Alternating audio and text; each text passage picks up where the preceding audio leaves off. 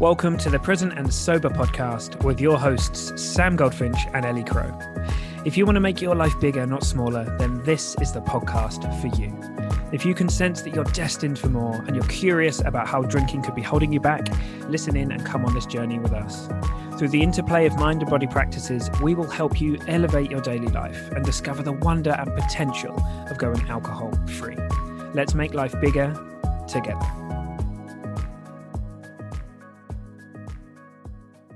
Happy Tuesday, lovely people. Okay, today is all about habits part 3, and we've had a look at the foundational habits. We've had a look at kind of like an introduction to habits and why they're important. This one, we're going to talk about how to make them stick, okay? How we know when they're kind of like working for us, not working for us. So it's full of practical stuff. So make sure you've got a pen and paper ready for this one. It's going to be really, really, really useful for you. Anyone who doesn't know, the live alcohol experiment, This Naked Mind, is starting in November. I will be one of the coaches there for you. So it's going to be probably the best, I think about 35 quid investment that you've ever made. If you're, wherever you are in your journey, if you're thinking to yourself, I don't know where I am, I want to explore, the whole point of it is it's an experiment. It's not a challenge. It's not like you must do this. It's let's come and learn what's available, which me and Ellie are all about, and that's what this podcast is all about. So there's a link below the podcast on the show notes, wherever you're listening from. Come and hang out. Without further ado, I'm going to hand over to me and Ellie for Habits Part 3. Got it. Sorry, Got it. I'm definitely leaving one of those in at some point. Perhaps today is the day. I'm utterly confused now. As in one of the got no, it. I get it. Right, sorry. You don't need to know that. Right. Hello, everybody. We're here to talk to you about habits again. So this is part 3 of 3. So if you haven't listened to the other 2 episodes, please do go back and have a listen because they all make sense in flow together. We wanted to get into this episode at the end all about the more practical aspects. So we talked about why habits are important and what sorts of things they might be. Mm-hmm. And now we want to talk about, how the bloody hell do you create them and maintain them and keep motivated? I hear so much from clients in all sorts of different situations, many like me, where you've got little kids running around. It's like, how the fuck do I do all of this stuff? I can barely, get through the day as it is without adding in an hour's worth of meditation and journaling and exercise and all of this sort of stuff. I love how you said that. That was lovely. Exercise. Thanks. Exercise. Oh God. Right. I'm going to stop now. We're going to get into it.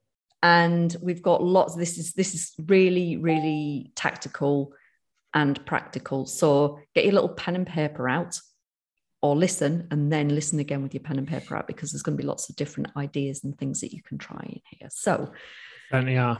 Super Sam, let's talk about how to create habits. And we were going to reference, there's a wonderful book, by the way, which we will reference right up front, called Atomic Habits by Mr. James Clear, I think is his name. And there's another one, which I've actually got on the bed, which I'll grab in a bit. Right. But we'll reference that later. Cool. Okay, so where are we going to start this journey? So Atomic Habits, the reason I want to reference that is because I really like his framework. Mm-hmm. So his framework is 4 things. It is, number 1, make it obvious. Number 2, make it attractive. Number 3, make it easy. And number 4, make it satisfying. So I talked to this a little bit when I did the alcohol experiment, the live alcohol experiment a while ago. And so to give some color around it, one of the habits that I was embedding at the time was a morning routine. And so the make it obvious was set an alarm, because what I wanted to do was I wanted to get up earlier when the kids weren't up, and I wanted to be able to get on with the specific things like journaling, meditation, breath work and yoga, physical practice. I wanted to do those things first thing in the morning. And I knew that I could find uninterrupted time, hopefully, where everyone else was asleep. So the first thing, to make it obvious, I had a signal that it was time to do it, which was called the alarm. And the other interjection here is that there's something called the 5-second rule. I think Mel Robbins. So when you have that urge for something, or you have that impulse to do something, if you don't do it by second number 5, so when the alarm went off, I'd have 1, 2, 3, 4, 5. If I wasn't up and out of bed, I'd of course roll over and hit snooze and just go back to sleep. So remember that 5-second rule. So I've got my make it obvious, the alarm's gone. Within 5 seconds, I'm up and I'm out. And that means I'm going to get it done, right? Then I've got to make it attractive. So how do I make it attractive? Well, you can, buy yourself a nice new yoga mat or a nice new journal and a what? Apparel, as I like to say. Apparel, is that the word? How do you know to stress that? I thought you were talking about morel mushrooms. I'm like, what the hell are you talking about, man? Anyway, make it attractive, make it enjoyable. Like this is all about dopamine and wanting, right? So if you make it attractive, then make it easy. This is about removing friction. And so when you are trying to build a habit, you want to remove the friction. Part of the friction that I had with my morning routine back then was it was winter, it was cold and it was dark. My yoga mat is over there. I'm in a separate part. This is in the garden where I record from here. So I'd have to get up out of my lovely warm bed and then come downstairs, dance across the garden in the cold. And you could argue that that's friction because you're not necessarily going to want to go out in the cold and wet. However, I made that attractive. I want to get my feet in the morning dew and the cold, and I want to have the earthing experience. But if that was friction to me, what I would have to do is find a way to remove that friction. I'm going to take my yoga mat and I'm going to practice in the house first thing in the morning, remove the friction. This works both ways. So if you are trying to break a habit like drinking, for some people in the short term, friction can be really helpful. Like, I'm not going to keep alcohol in the house or chocolate. I'm not going to keep chocolate in the house because the friction there is I've got to go to the shop to buy it. So that's why friction comes in and can be really helpful. And then the last one is make it satisfying. So again, this is about good, positive emotion, because if you have positive emotion and you feel satisfied, you are going to want to do the thing again. And there's a side note to delayed gratification, right? Because you're not, think something like meditation, you would hope that you're going to get the benefit in the short term, in the immediate moment, but sometimes we don't, right? Sometimes you meditate and it can feel not as wonderful as other times, but the cumulative benefit is great. So we have to also think about delayed gratification. You're not going to get all of your wonderfulness up front with these habits always. So that's where the Atomic Habits thing comes in. And it's a great book to go and have a read of yourself. But those 4 principles, when you're thinking about building your own habits, you want to consider those 4 things. Can I speak to a couple of them, things that occurred to me as you were talking? So I love that. That was awesome. First thing I thought of when you were talking about the 5-second thing is that often I think your highest self, like people are often trying to figure out well, what's the real me? What do I really want for me? I've got all these voices in my head. One of them's telling me to eat in a chocolate cake. One of them's, etc. The way I would frame it is, well, obviously, if, however you want to frame it, if the universe is coming through you, if your highest self, if your best self, it's the thing that is going to serve you the most. So often what hits us within that first 5-second window is more of a feeling response, an intuitive response to what's happening in front of us. And if we lean into that, we get that. So it's kind of like, when you're you walk past the person in the street and you're like, yeah, I should give him a couple of quid. Right. When you do it, you feel good. Right. But then if you're not careful and you keep walking, then it's like, oh, and then you create a story around why you can't go back and you can't do that. And it's like all the thinking comes in. So like if we lean into the doing things through feeling response, often we just start being more in flow with who we really are. So I think that's really important to acknowledge. The second thing made me laugh about the apparel thing is I find that am I saying it wrong? Apparel. No, it just makes me think of all the gear and no idea. Yeah, exactly. Oh mate, well that's welcome to my life. I end up with an idea in the end, but we all start with no idea and all the gear. It's quite funny. However, it's interesting. There is a window of opportunity. For example, if you say to yourself, yeah, I'm going to get into yoga, and you go and buy yourself the new amazing yoga mat, you will have a few weeks of wow, I've got this new thing, this new material thing that's really cool. And if you use that as leverage to get you to the map, there's nothing wrong with that at all. If you just stick it in the cupboard and then don't go to it, well, the like natural response that we all have to anything material, it just, it starts to go. So use it as leverage, use it as a reason to like, yeah, I'm going to go use my new funky yoga mat. I'm going to go use my new climbing shoots, or I'm going to go use, and leverage that to like build the habit up. So I thought that was cool that you mentioned that. Just a reflection from my life and like meditating, like I used to just basically just sit up and meditate in bed. I was like, is it perfect? No. Am I sitting there with a perfectly straight back? Maybe not. Am I doing it every day? Yes. Did I build a habit so that I now like come and meditate in different areas? And yeah, like, so if that's what's going to get you doing it, do it, right? Stick the cushion behind your back, get a straight back, sit in bed, meditate. Nothing wrong with that at all. And yeah, that was the biggest thing. The positive emotion thing I think is huge, but those things, came to me in the moment when you were talking. But I love that frame as well. I think it's a great book. Yeah, it is.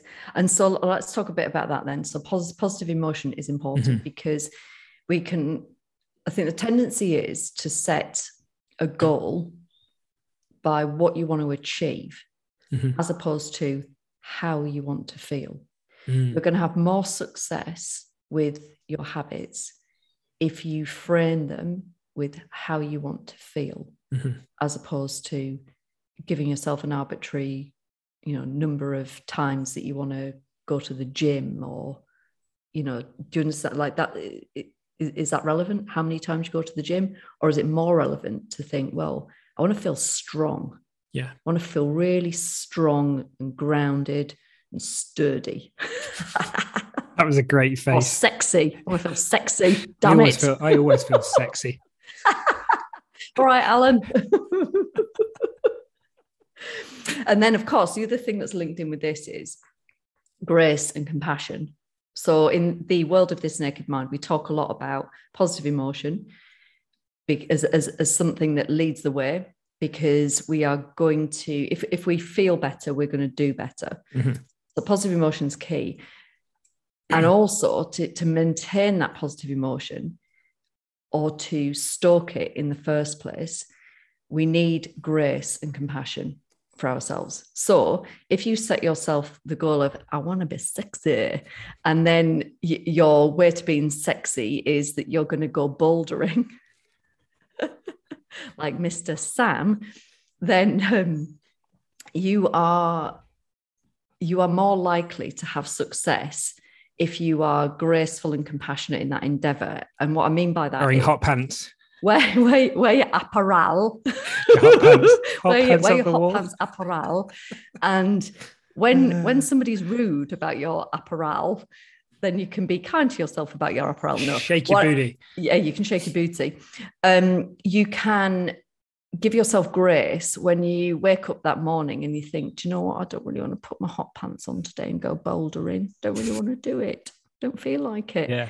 If you beat yourself up about it because you spent a lot of money on those hot pants and you want to go bouldering, but you don't feel like it, if you beat yourself up, what's going to happen? You're going to go less and less and less. Whereas if you say to yourself, well, do you know what? Look at what I've done. I've got the pants. I look good in the pants. I've already been twice this week. That's great. I'm going to cut myself a bit of slack. I'm going to give myself some grace, and I'm not going to beat myself up about listening to my body and taking a rest, because often your body is just trying to tell you something and you may need a rest. 100%. I love that. I don't think I have anything to add. Well done. I'm looking forward to seeing you in your hot pants in the Facebook group. We're going to do a live in the Facebook group with Sam in his hot pants, his bouldering hot pants. Later on today. Yes. So the only other thing that I was going to say that is kind of linked to this is that intention is everything. So where I see people struggle is if they're not clear about their intention. And this is, again, coming back to like I want to feel strong, as opposed to setting a goal about an activity or a specific end result in terms of achieving something. So think about what is your intention. And then the next step is then being really, really deliberate in how you plan for it. and then we can start crafting how you actually build the habits. And just as someone said something to me very, very wise, yogi in India said to me, loads of people coming in here, like from the West, and they're doing yoga and they're obsessed with being flexible. He's like, they're obsessed. I was going to do his little accent then, but I can't. It's shocking. Please don't do that. No, I'm not. Banned. Well, yeah, there's nothing wrong with doing an accent as long as you do it well, but that's why I haven't, because I can't do it. And he was basically loads of people come in here, they're obsessed with being flexible. They think the idea behind yoga is being flexible. And he's like, for what? The idea of flexible is a path, you're moving to be enlightened, like you're moving to, and he was kind of like, you're going to get so flexible that you're going to be able to fit yourself in a box. Great. Okay. And then what are you going to do? A smaller box? Like, what's the goal here? Like, where are you going to end up? It's the goal of yoga is to be at peace, to be, yoga means, unity. And like, that's it. Like it means to be like together and to be connected. So it's got, you might get flexible along the way. Brilliant. But that's not what's going to keep you going back to the mat. I'll tell you, as somebody who has tried to do yoga to get flexible, and it ain't happening right now, folks. Like, it just isn't for me. Like, I'm just not built. My partner, like, she's crazy flexible. She can do all sorts of crazy stuff I won't be able to do. If my goal was to just be like her, then I'd be fighting my body in a lot of ways.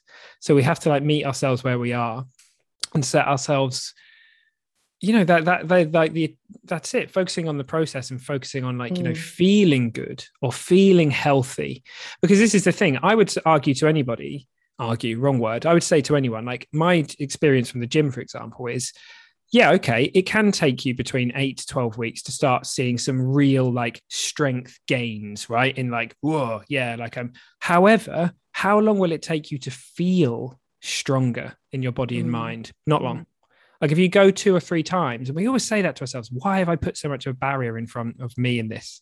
If I'd known that within 2 weeks I was going to be feeling so much better, like I feel great and like I feel so much stronger mentally and physically, like, wow, this is fantastic. That's the difference between like that result, the result and the feeling. So I think that's really important. Yeah, like that. Thank you for bringing that to life, because take that in contrast to, I went to the gym 5 times this week.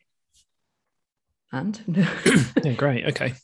How does it feel? So this is the thing. Keep coming back to how do things feel, and your starting point is setting your intention. Why you are doing this, and all based upon how you want to feel. I loved what you said about that's the thing that's going to keep you coming back to the mat, because 100% it is 100%. So if it's a bit like when people have their why, they create their why for why they want to address their relationship with alcohol. That is the anchor that they keep coming back to. And it has to be strong enough. It has to be a big enough why, or many whys that are going to keep you going when the times get hard. When you've got your hot pants on, you're sweating, you're bouldering, and you need a lift, you can go back to your intention. And this is so true. It will also encourage you to look after yourself. I know that going to the gym and doing the kind of training that I do is quite intense, right? So I do, a lot of strength training, and I'm big into like calisthenics and things like that. Straining. I mean, there is some straining involved. I try and keep it to a minimum. But, ultimately, I know that actually doing like, for example, doing mobility, doing like kettlebell mobility in between my strength workouts and doing proper flexibility, mobility, all these kinds of things is important to look after myself. So at some point, I'm a human, I'm going to get a little bit injured. The other day in the gym, I was doing something and I slightly pulled my back, right? The next day, my reaction to that was, okay, I need to look after myself. I'm going, because my goal is to feel good and to feel healthy and strong and feel like I'm supporting myself. The next day wasn't in the past, it might have been, for sake, I can't go to the gym for 2 weeks. What's the point? Yeah. What I was like, well, no, I'm going to look after myself. I'm going to do some really slow stretching. I'm going to stretch out that area. I'm going to make sure that it's looked after. I'm going to do some mobility work on my legs. And in a space of days, my body has done what it needs to do and it's healed itself, right? Versus lying in bed being pissed off that I can't go to the gym for 2 weeks. So it will have a direct impact on your levels of progress. Yes. Interestingly, if you make the progress kind of like the secondary thing, it will take care of itself. But if you make it the primary thing, you will get stressed out. Your brain will release cortisol that you're not achieving things. And very often in life, someone said something incredibly inspiring to me, is that we don't set unrealistic expectations. We set unrealistic timelines, right? For any of us can achieve anything. But when we say to ourselves, I want to be He-Man in a month's time, that's when we get stressed out. When we say to ourselves, wow, it'd be great to be He-Man one day, and on the way I want to feel all of these things that He-Man is, then suddenly the journey changes. I love what you said there and how that links into progress. And the other thing, of course, that links into progress is celebration. Yeah. So if you celebrate where you're at and what you do, it's a bit like I was saying, well, I might not have been 3 times this week, but I've been twice. Celebrate the twice that you have been, because that's going to put you in positive emotion, which is going to drive you forward, as opposed to focusing on you could say the negative aspect of, well, I wanted to go 3 times this week and I've only been twice. So I've really let myself down here. That feels very, very different to, I've been twice this week. I've been twice and I felt good. Yeah. Felt strong, felt sexy. And it is a choice. It's absolutely a choice. You can choose 100%. To say to yourself, oh, I've failed, I haven't been or you can choose to say, wow, amazing, like I had a busy week and I went twice, like that's incredible. And it's a choice. Like both of those are stories that you can connect with. One of them will empower you and one of them will possibly disempower you. So and positive people choose to be positive. Like that is a large element of this. Yeah. And it has, and it's, as we've talked about before, it has to be deliberate, because your brain is going to look for the negative, because the brain is trying to keep you alive, keep you out of harm's way. So your brain is naturally looking for the negative, the danger.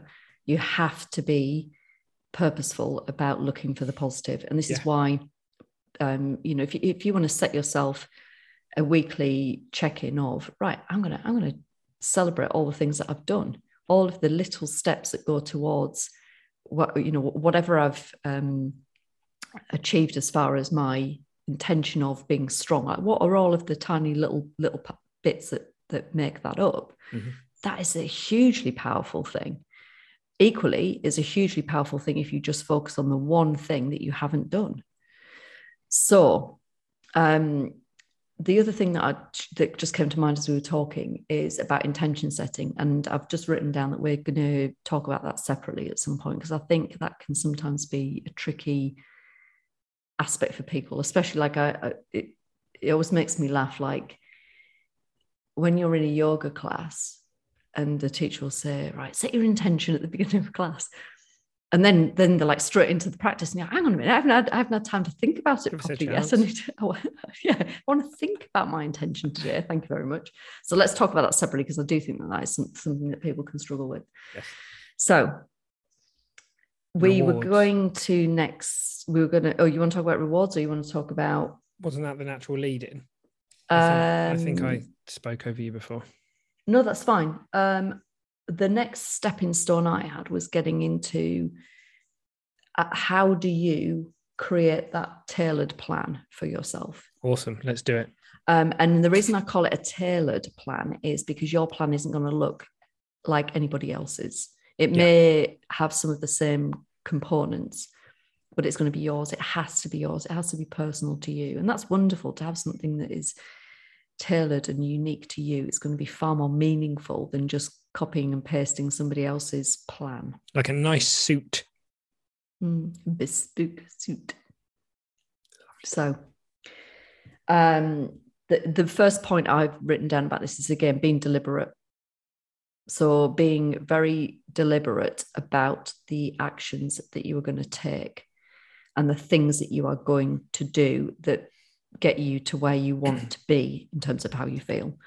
Yes.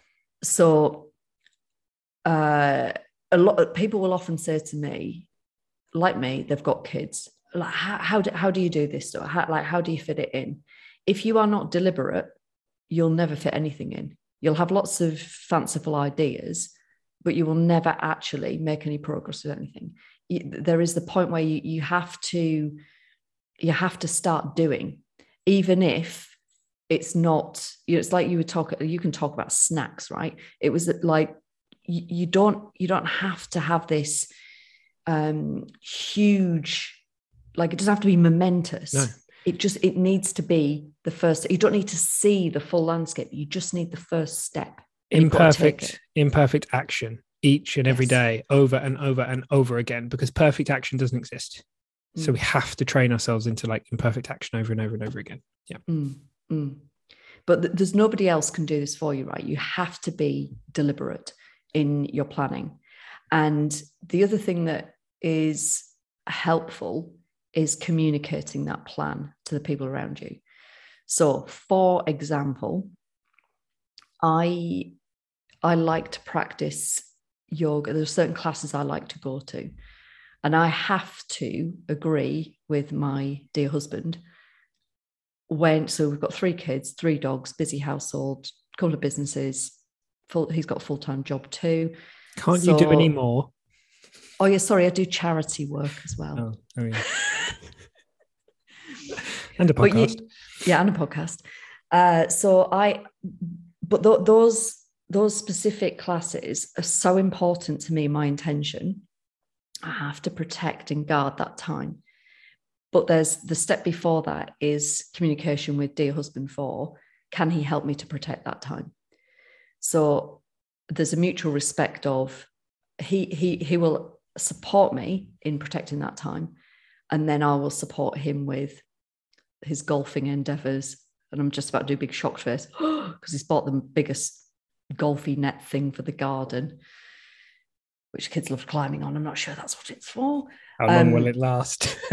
Oh no, oh God, I won't even get into where he's going with this next. Yes. Okay.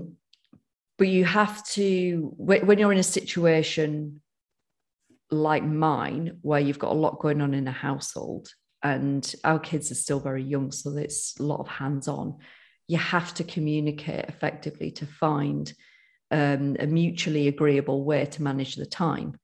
And similarly, like my other half is a get up later kind of guy. I like to get up earlier. And so, right, well, how are we going to make that work then? So I want to get up and get my meditation done or my yoga class done or whatever the thing is. So can you handle part 1 of breakfast with the kids whilst I do that? And then you can go off and do part 1 of how many courses do you have for breakfast? I just mean, it's like you start breakfast off. I get what you mean. And everyone would love to have a family where everyone sits nicely around the table and eats their breakfast and then trots off to go and get ready together. I was being silly. Oh my good God, it's a shit show in our house on a morning. We're trying to get everybody ready for school. So part 2 of the shit show it's not like part 1 of breakfast, part 2, but part 1 of the shit show, part 2 of the shit show. I'll take part 2 of the shit show whilst you go and do your Peloton bike or whatever it is. Yeah. So there's this, mutual recognition of we need to both have this time, this protected time. So how can you support one another in protecting that time? Yes. And I think it's really interesting as well to frame that if you live alone, and, I've spent a long time, so I now live with my partner, Robin, but until, I lived alone for a long, long time, and you have to have that dialogue and that protected time with yourself. You have to communicate with you, and you have to say, okay, I'm going to go through a process of realizing this is important. And this is why I'm going to guard this time, because otherwise everything will bleed into one another. And yeah, I mean, we can talk about that, making the things, the smart thing is very important, isn't it? Making these things, specific, so that they, so they matter, so they're meaningful to you, making them measurable. Yeah. So you're going to know whether it's an emotional measure of like, I'm going to start feeling better when this is achieved or, whatever the measurement is, making sure it's achievable, relevant and timed. The timed thing is huge, like actually putting dates and times on things so when you're going to do them. And that's part of the communication of like, so on a Wednesday night, this is what I want to do. And, how can we make that happen? And how can I support you in making your thing happen on a Wednesday night? Having that dialogue and just setting those sort of intentions together and the patterns together, they're so much more likely to happen. Exactly. Do you know what, Sam?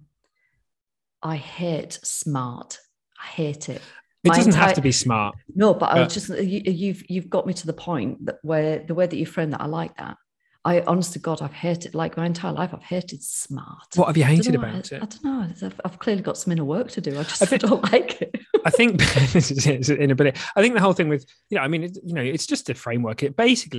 It has to be meaningful. You have to acknowledge it. You have to know that you can achieve it. It has to challenge you, but not be too much. So like, it's just this thing of like, if I was going to mark myself out of like 10 for fitness, say I mark myself as a 6 out of 10. It's not, how do I make myself 10 out of 10? How do I make myself 10 out of 10? It's like, okay, well, how do I notch it up by 1 over the next couple of weeks? Yeah.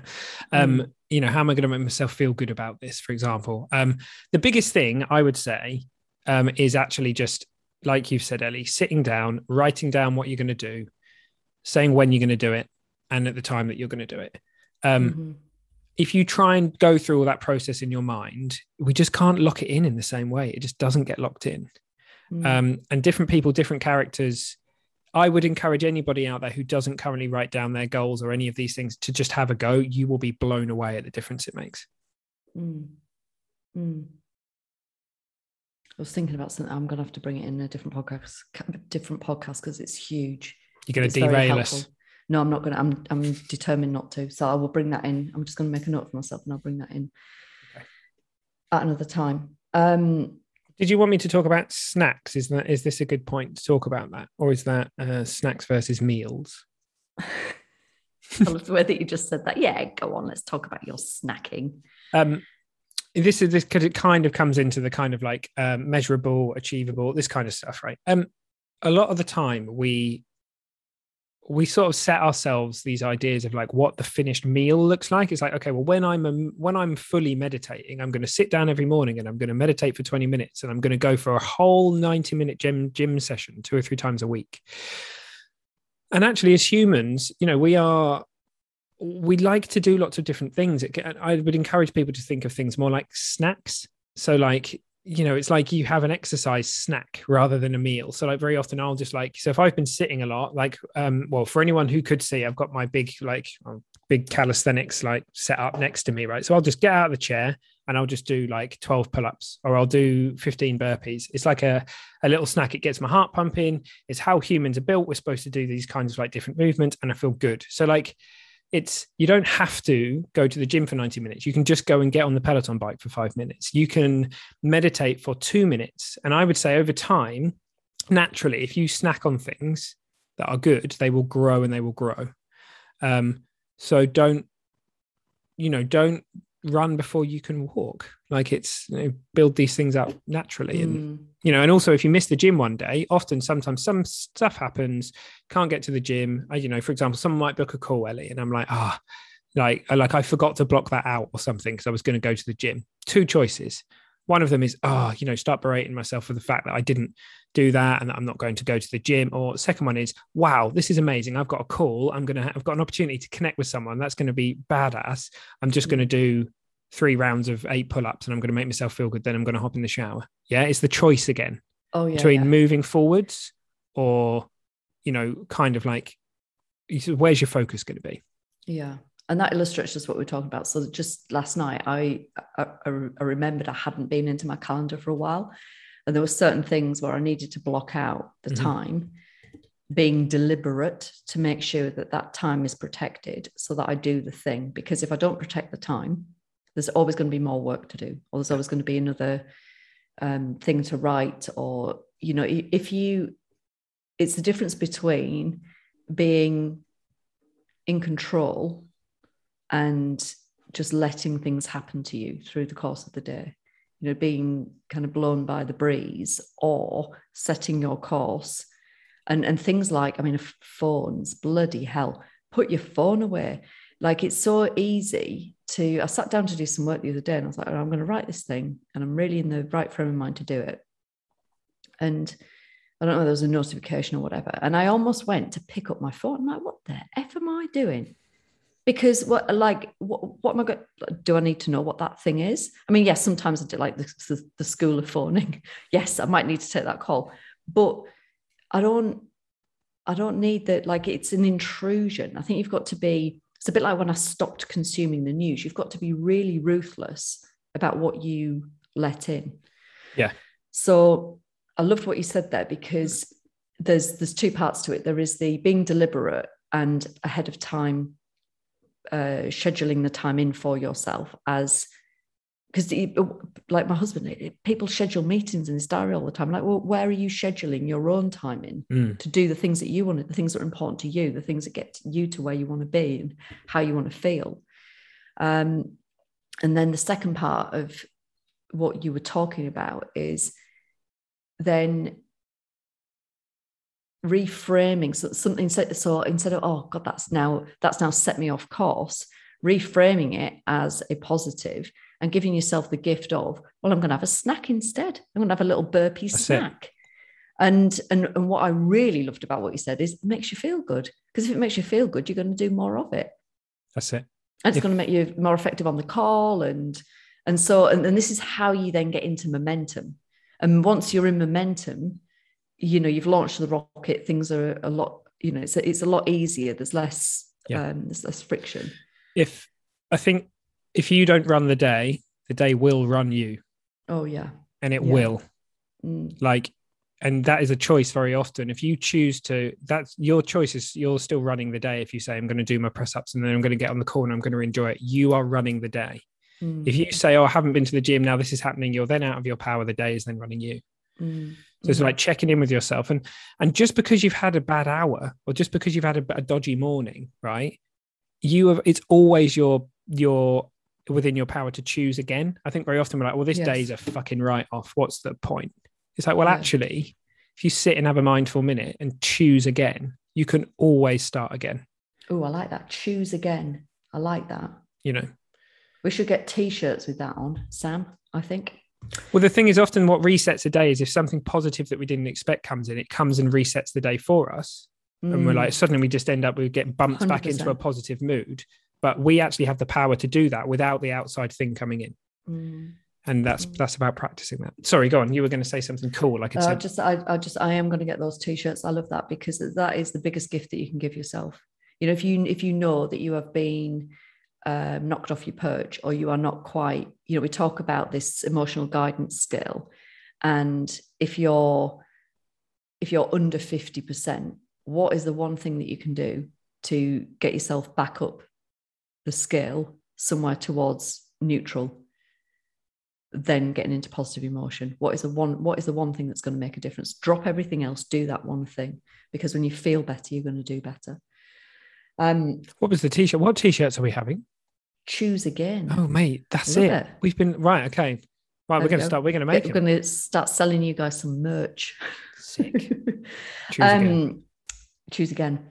It'd be like those Wham. You're too young for Wham, aren't you? It'd be like the Wham Choose Life T-shirts, but choose again. Like it. Anyway, so some other sort of top tippy things around building your plan. Mornings are great, right? Because if you get the things done and out of the way early doors, you can celebrate them for the rest of the day, and you feel really, really good and empowered and virtuous because you've done the stuff, as opposed to it chasing your tail all day. And morning is when you set precedents. If you say to your brain, it's okay for me not to follow through in the morning, then you've set a precedent early. If you complete the things that you wanted to, then you will carry on in that energy throughout the day. So mornings are powerful for that. And if you're not a morning person, you can become one. That is definitely another episode. We can talk about that, how you go from being a night owl to being a morning person. There is biology at play to some extent, isn't there? But there's a huge amount of stuff that you can do to make yourself more of a morning person. Yes. Huge. The other things that are on my list are having dedicated space for things. So I'm very lucky in my office that I've been able to create a space that is really nourishing for me. I've talked to clients about making that. I had one lovely client who she described this, she called it her sanctuary. And I was originally talking to her about it being in a bedroom, because that's kind of how I did it when I was trying to get rid of my sugar situation. And I was describing to her how I'd made this lovely sanctuary in my bedroom, and it was kind of like a no phone zone and all this sort of stuff. And she described to me how she'd taken that and she made it her back porch. Mm-hmm. And she really loves being in the garden, and she loves cooking and pickling and all those sorts of things. And she was talking about coming back from a really stressful, has a very, very highly stressful job, coming back from that and being able to decompress, sit out on a swing or a lovely seat with some nice cushions and a nice blanket and the sun setting, and looking out on the garden and the greenery and the flowers and the vegetables growing, and just taking in all of the sensory information, the sights, the smells, the sounds that are going on.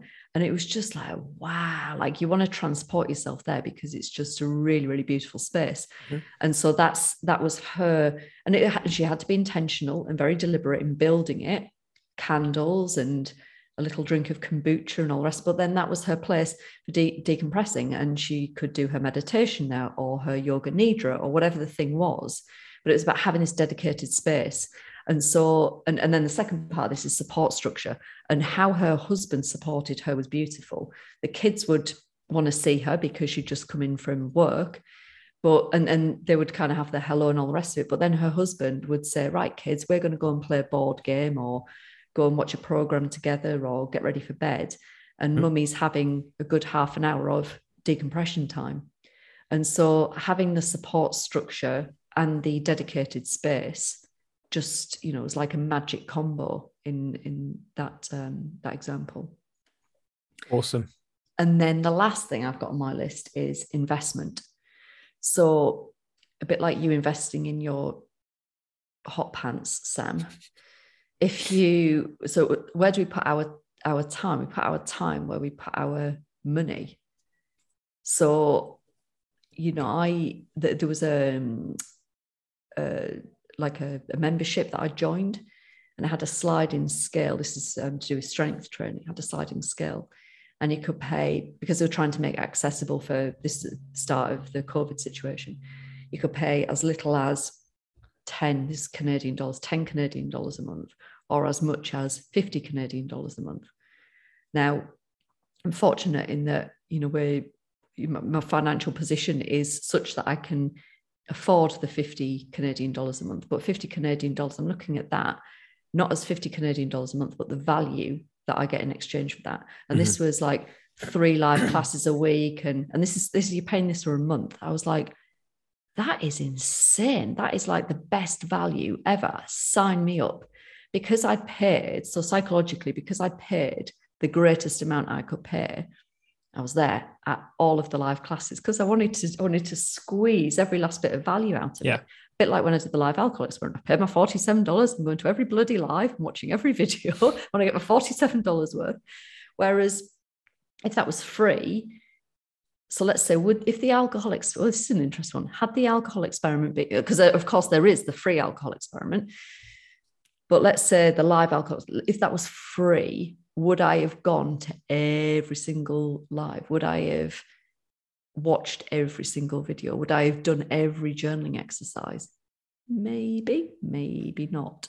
And the difference between, the difference between the kind of result that you would get is very, very different. So if I didn't go to, if I paid the least amount or zero to go to the strength training and then didn't go because I didn't value it, then what would my muscles look like versus having gone regularly? Mm-hmm. So I do think it's an important thing to invest in yourself. You can choose wisely. It's not about spending money frivolously. Frivolously, is that a word? Yeah. Frivolously. But it's go on. Sorry, I was going to say it's about backing yourself. It's and allowing you to get your focus where you really want it to be. Yeah, it's a tool.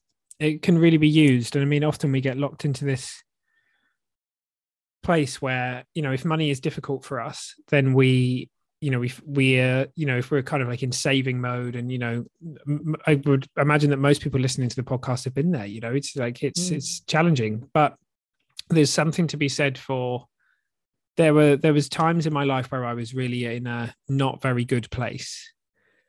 and going out of my comfort zone and actually borrowing money in order to do things that were important to me at that time made them did I invest?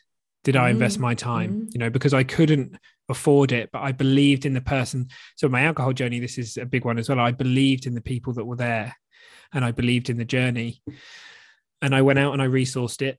And I didn't just turn up to every single thing. I turned up like twice. I went and then I watched the replay, and I absorbed it in a really, really deep level. And in investing that money, then I set myself free. And now it can be really, really hard. The scarcity and abundance mindset thing isn't directly, often when people talk about it, they talk about it being strapped to money, but it's not just about that. It's about like our connection to the universe. It's like who do I want to be? Like, I want to be powered by the best version of me, not just like not held back by the fear of, oh, well, what if? So yeah, if there's something you really want to do, and you really, really, I mean, my £28 a month that I invest in the climbing hanger, right? It's an amazing spend for me. Like, I love I really love watching the money go out, because I believe in their business. I believe in what they're doing. I love what they're doing. I love the community that they're building. I think it's a bargain for what you get, considering you can go as much as you want. You get free coaching, free classes, free socials. And I really enjoy giving them the money because I know what it does for me, and I know what it does for them. There have been places in my life where I've found it very hard to let go of any of that energy. But actually, like, getting into this place of like, no, this is good for me. I want to invest in this because I know it's going to lift me up. I know it's going to help me create this world that I want to create. There's beauty in that. There's nothing wrong. Like, money, it's not a bad thing. We kind of get this message that like, it's, well, we have to save and we have to do this, and money's bad. It's like, well, it's exchanges of energy. And if you find something you believe in, and if it's going to be a tool that makes you commit to the journey 120% versus doing something for free where you're not committed, I know which one is the better investment. Absolutely. We are going to have to do a big old episode on that, because it's such a big subject, but it's so important. I remember I didn't value myself. That's why I was questioning spending $47. I did not value myself at all. And, I think particularly, I think because my orbit's a lot of mums, it's kind of like this, like being selfless, you're the last. So you buy all the things that you need for your kids, and you're kind of like last. But that's not helpful to anybody. Being selfless, is that what you want to be known for? That's your legacy, to be selfless?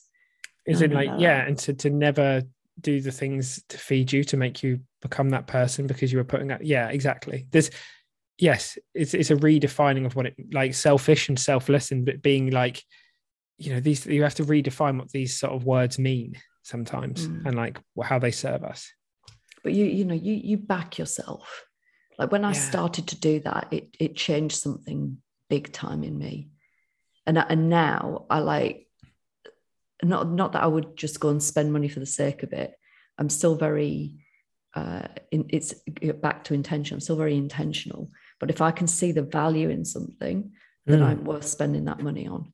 And then you see how the value translates to more value, and it just, it blows up. But this is the whole abundance mindset thing that you reference. And that's it, really. If you've done your due diligence and you believe in the thing, and you really believe in the people running it, and you love what they're doing, and you're like, yes, I'm 10 out of 10 into this, but it feels like, expensive, or really often it feels as if we're sort of like asking this question of like, can I afford it? When actually what we're asking ourselves is, am I worth it? Am I worth it? Exactly. And I now know, like, I'm worth bloody hell, £28 a month to go up that climbing wall and feel good and all the rest of it. That's why it's like, that's a bargain. What's it truly worth to me? Infinitely more than £28 a month. So yeah, this is the thing, you can't take it with you. And it's not easy. Like, and trust me, I've been in some really dire straits with money.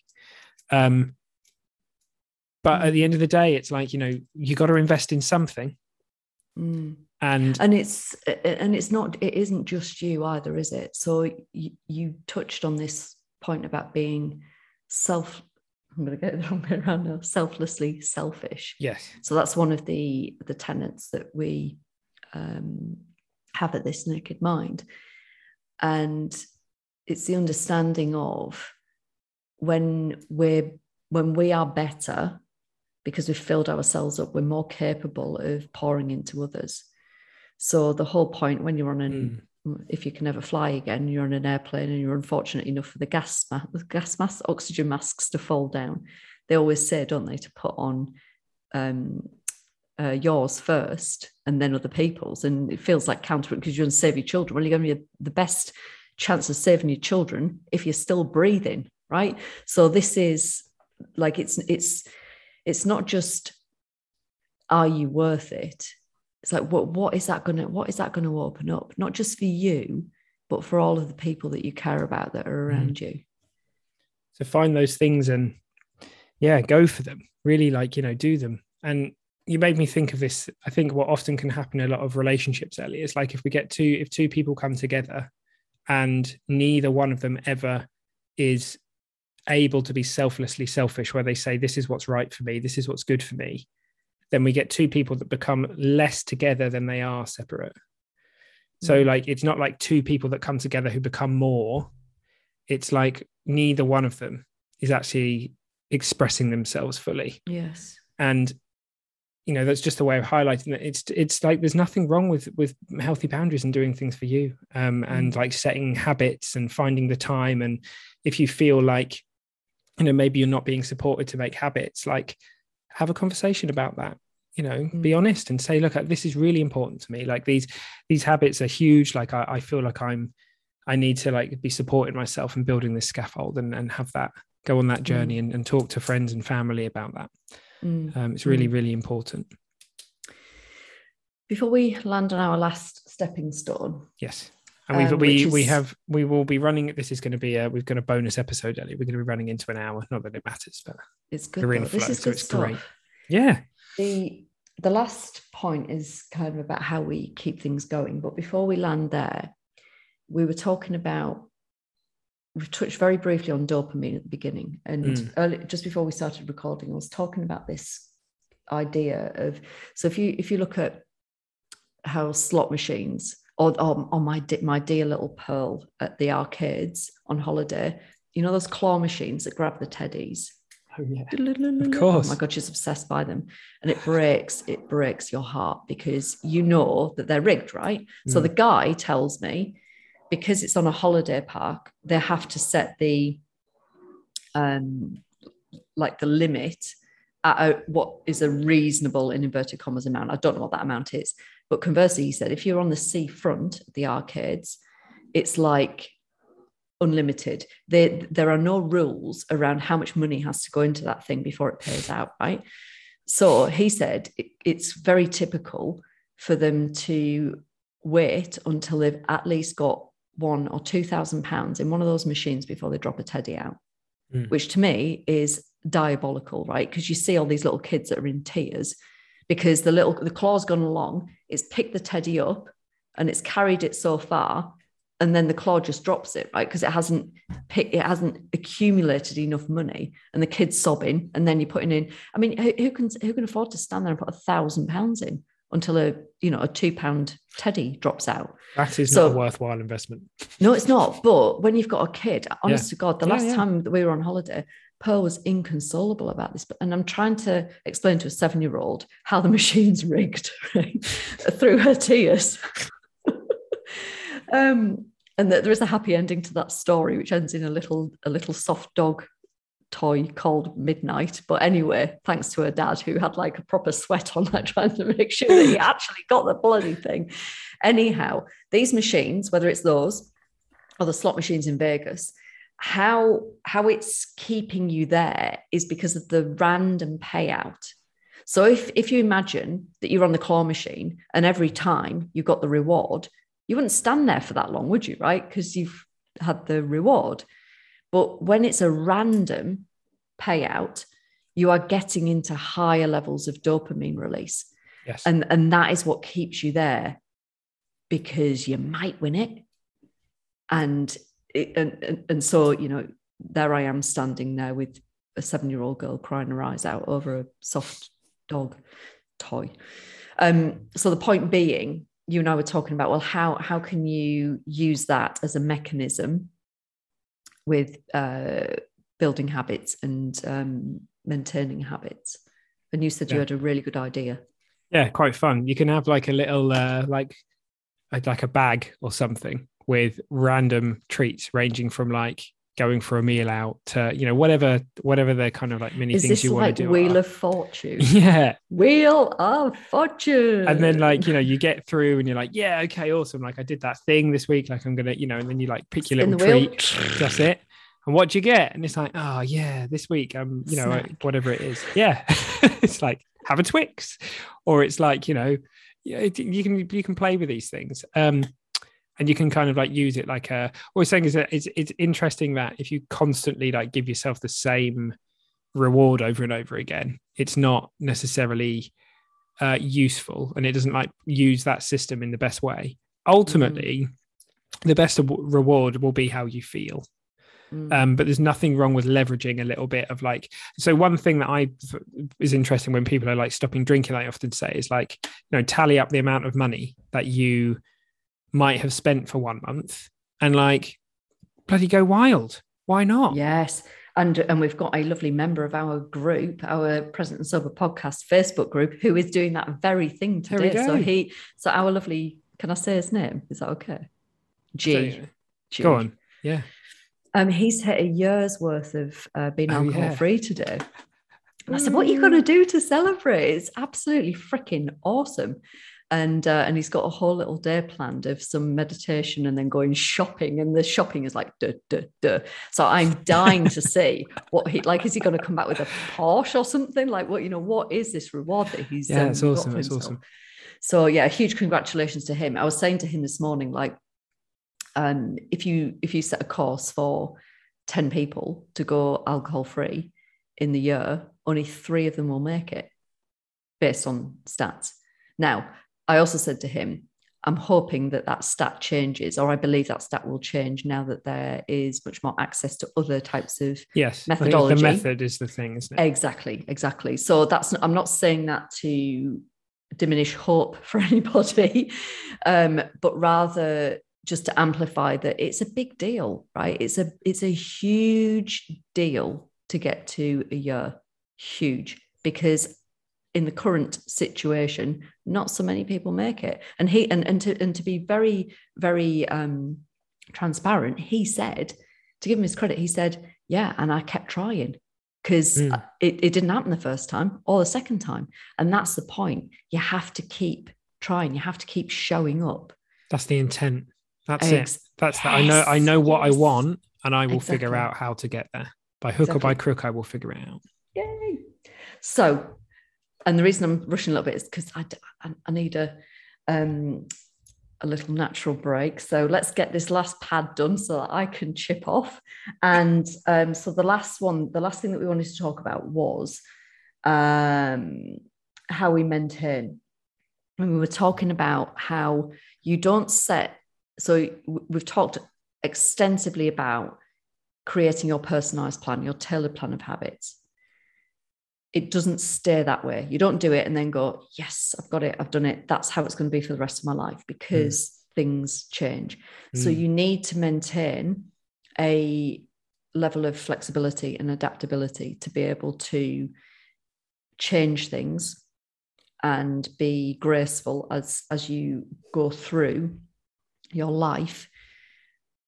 It isn't always going to look the same, and things are going to change within your habits too. This is all about you've kind of done the crafting, and then you're going to hone it, and then you're going to potentially craft it again in a different way. Different seasons, different reasons. Oh God, he's full of it today, isn't he, folks? Where does it come from? Smart. Borrowed different seasons for different reasons. They're all borrowed from somewhere. I just forget where from. Sorry to whoever they're from. No, it's good. But the overarching theme here is about awareness, cultivating awareness, so that you're not so rigid that, right, this is how it's always got to be. It's being aware of what's working, what's not working, how does it feel, and having curiosity and an open mind, all the things that we always talk about as fundamental to making your life bigger. And within that awareness, like we were talking earlier, Sam, about how, the simple things that you can do, like, right, I'm going to just to see. So I've always meditated and then journaled. What I'm now going to do is I'm going to try journaling and then meditating, and I'm going to see what happens. And being playful with it, and just noticing, and then feeling like some people possibly want more of a plan or a structure to work to, and like, ticking the box. That's another way of getting a bit of dopamine, is ticking the box. Yeah, I love a bit of the box using ticking. A habit tracker. Yeah. But that works against me because I'm so bloody competitive. So I end up doing things for the wrong reason, right?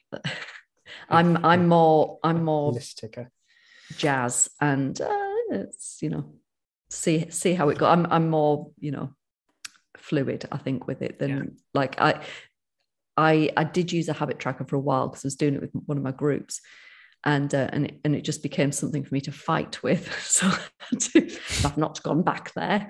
But for some people, it's really, really helpful. So again, it's about noticing, right? So I'm aware that with a habit tracker, it's like, I always remember one of my lovely clients also talking about Insight Timer.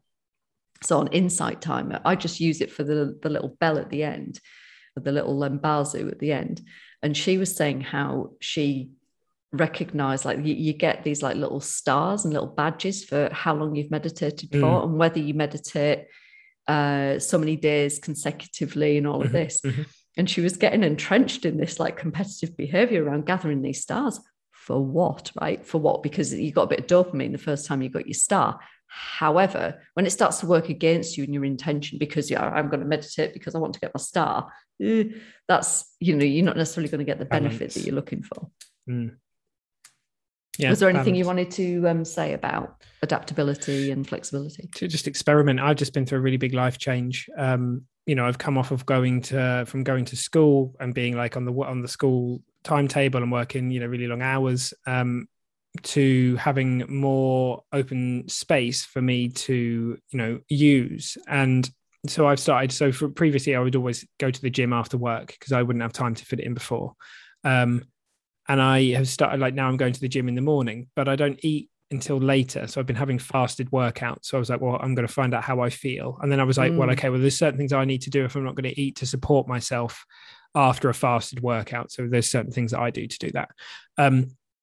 But like, and it's messing around with how I feel and what I do. And I was always somebody I was convinced that if I woke up at 6:30, and then went and did my creative writing and stuff like that, that's when I did that best. And in the end, I realized that, well, I'm going to experiment with doing that after I've been to the gym and done these other things, because I'm noticing that it's much more challenging for me to get to the gym if I do it later in the day. And interestingly, I'm finding that when I come back and go into those creative writing modes and all the rest of it, having gone and done a workout, actually, I can fall into that mode very easily. It was just a story I was telling myself. So I think we have to, experiment, see how we feel, collect data, and just continue to move things around. And start stacking these habits in a way, little bit by little bit, and then like stacking them in a way that works for us, because we're all different. We're all different. Some people love working out in the afternoon. Some people like working out in the morning. Some people love meditating when they wake up. Some people love meditating after journaling because they've done a brain dump and they find that they're more focused. It's different for all of us. So yeah, just echoing what you said, really. Yeah, I love that point about it being an experiment. And just in that example there, how that released something for you. It just shows, doesn't it, the power of how you approach something, the way that you frame it. It can change the trajectory of where you're going. Huge. Yeah. Awesome. Right. Oh, okay. Right. That was cool. I'm off for a tea break. All right. I could do with a tea break as well. Lovely. Right. Lovely listeners. Thanks for tuning in as ever. Unbelievable. Please go and tune in. Please do keep leaving us reviews and all those amazing things you're doing. Spread the word. We are slowly growing, which is amazing. The listenership is increasing, and it's just lovely. We've got some amazing guests lined up for you. That's very, very exciting. Oh my goodness, I'm not to give away too much. Oh, I know. Oh my goodness, I'm going to burst. We have got some huge guests coming up. And what would be really, really helpful is we love seeing the reviews. And I think Sam's mentioned this before. If you would be so kind as to leave us a review, and particularly like an episode like this where we're talking about really tangible stuff, can you leave us a review that talks about the specific thing that's helped you in this episode? Because then it's just a little gift that keeps on giving to other people that might be looking around for a little bit of inspiration and help. Yeah. Amazing. Awesomeness. Thanks, everybody. Okay. Have a lovely week, team. It's been a wonderful one. Love you all. See ya.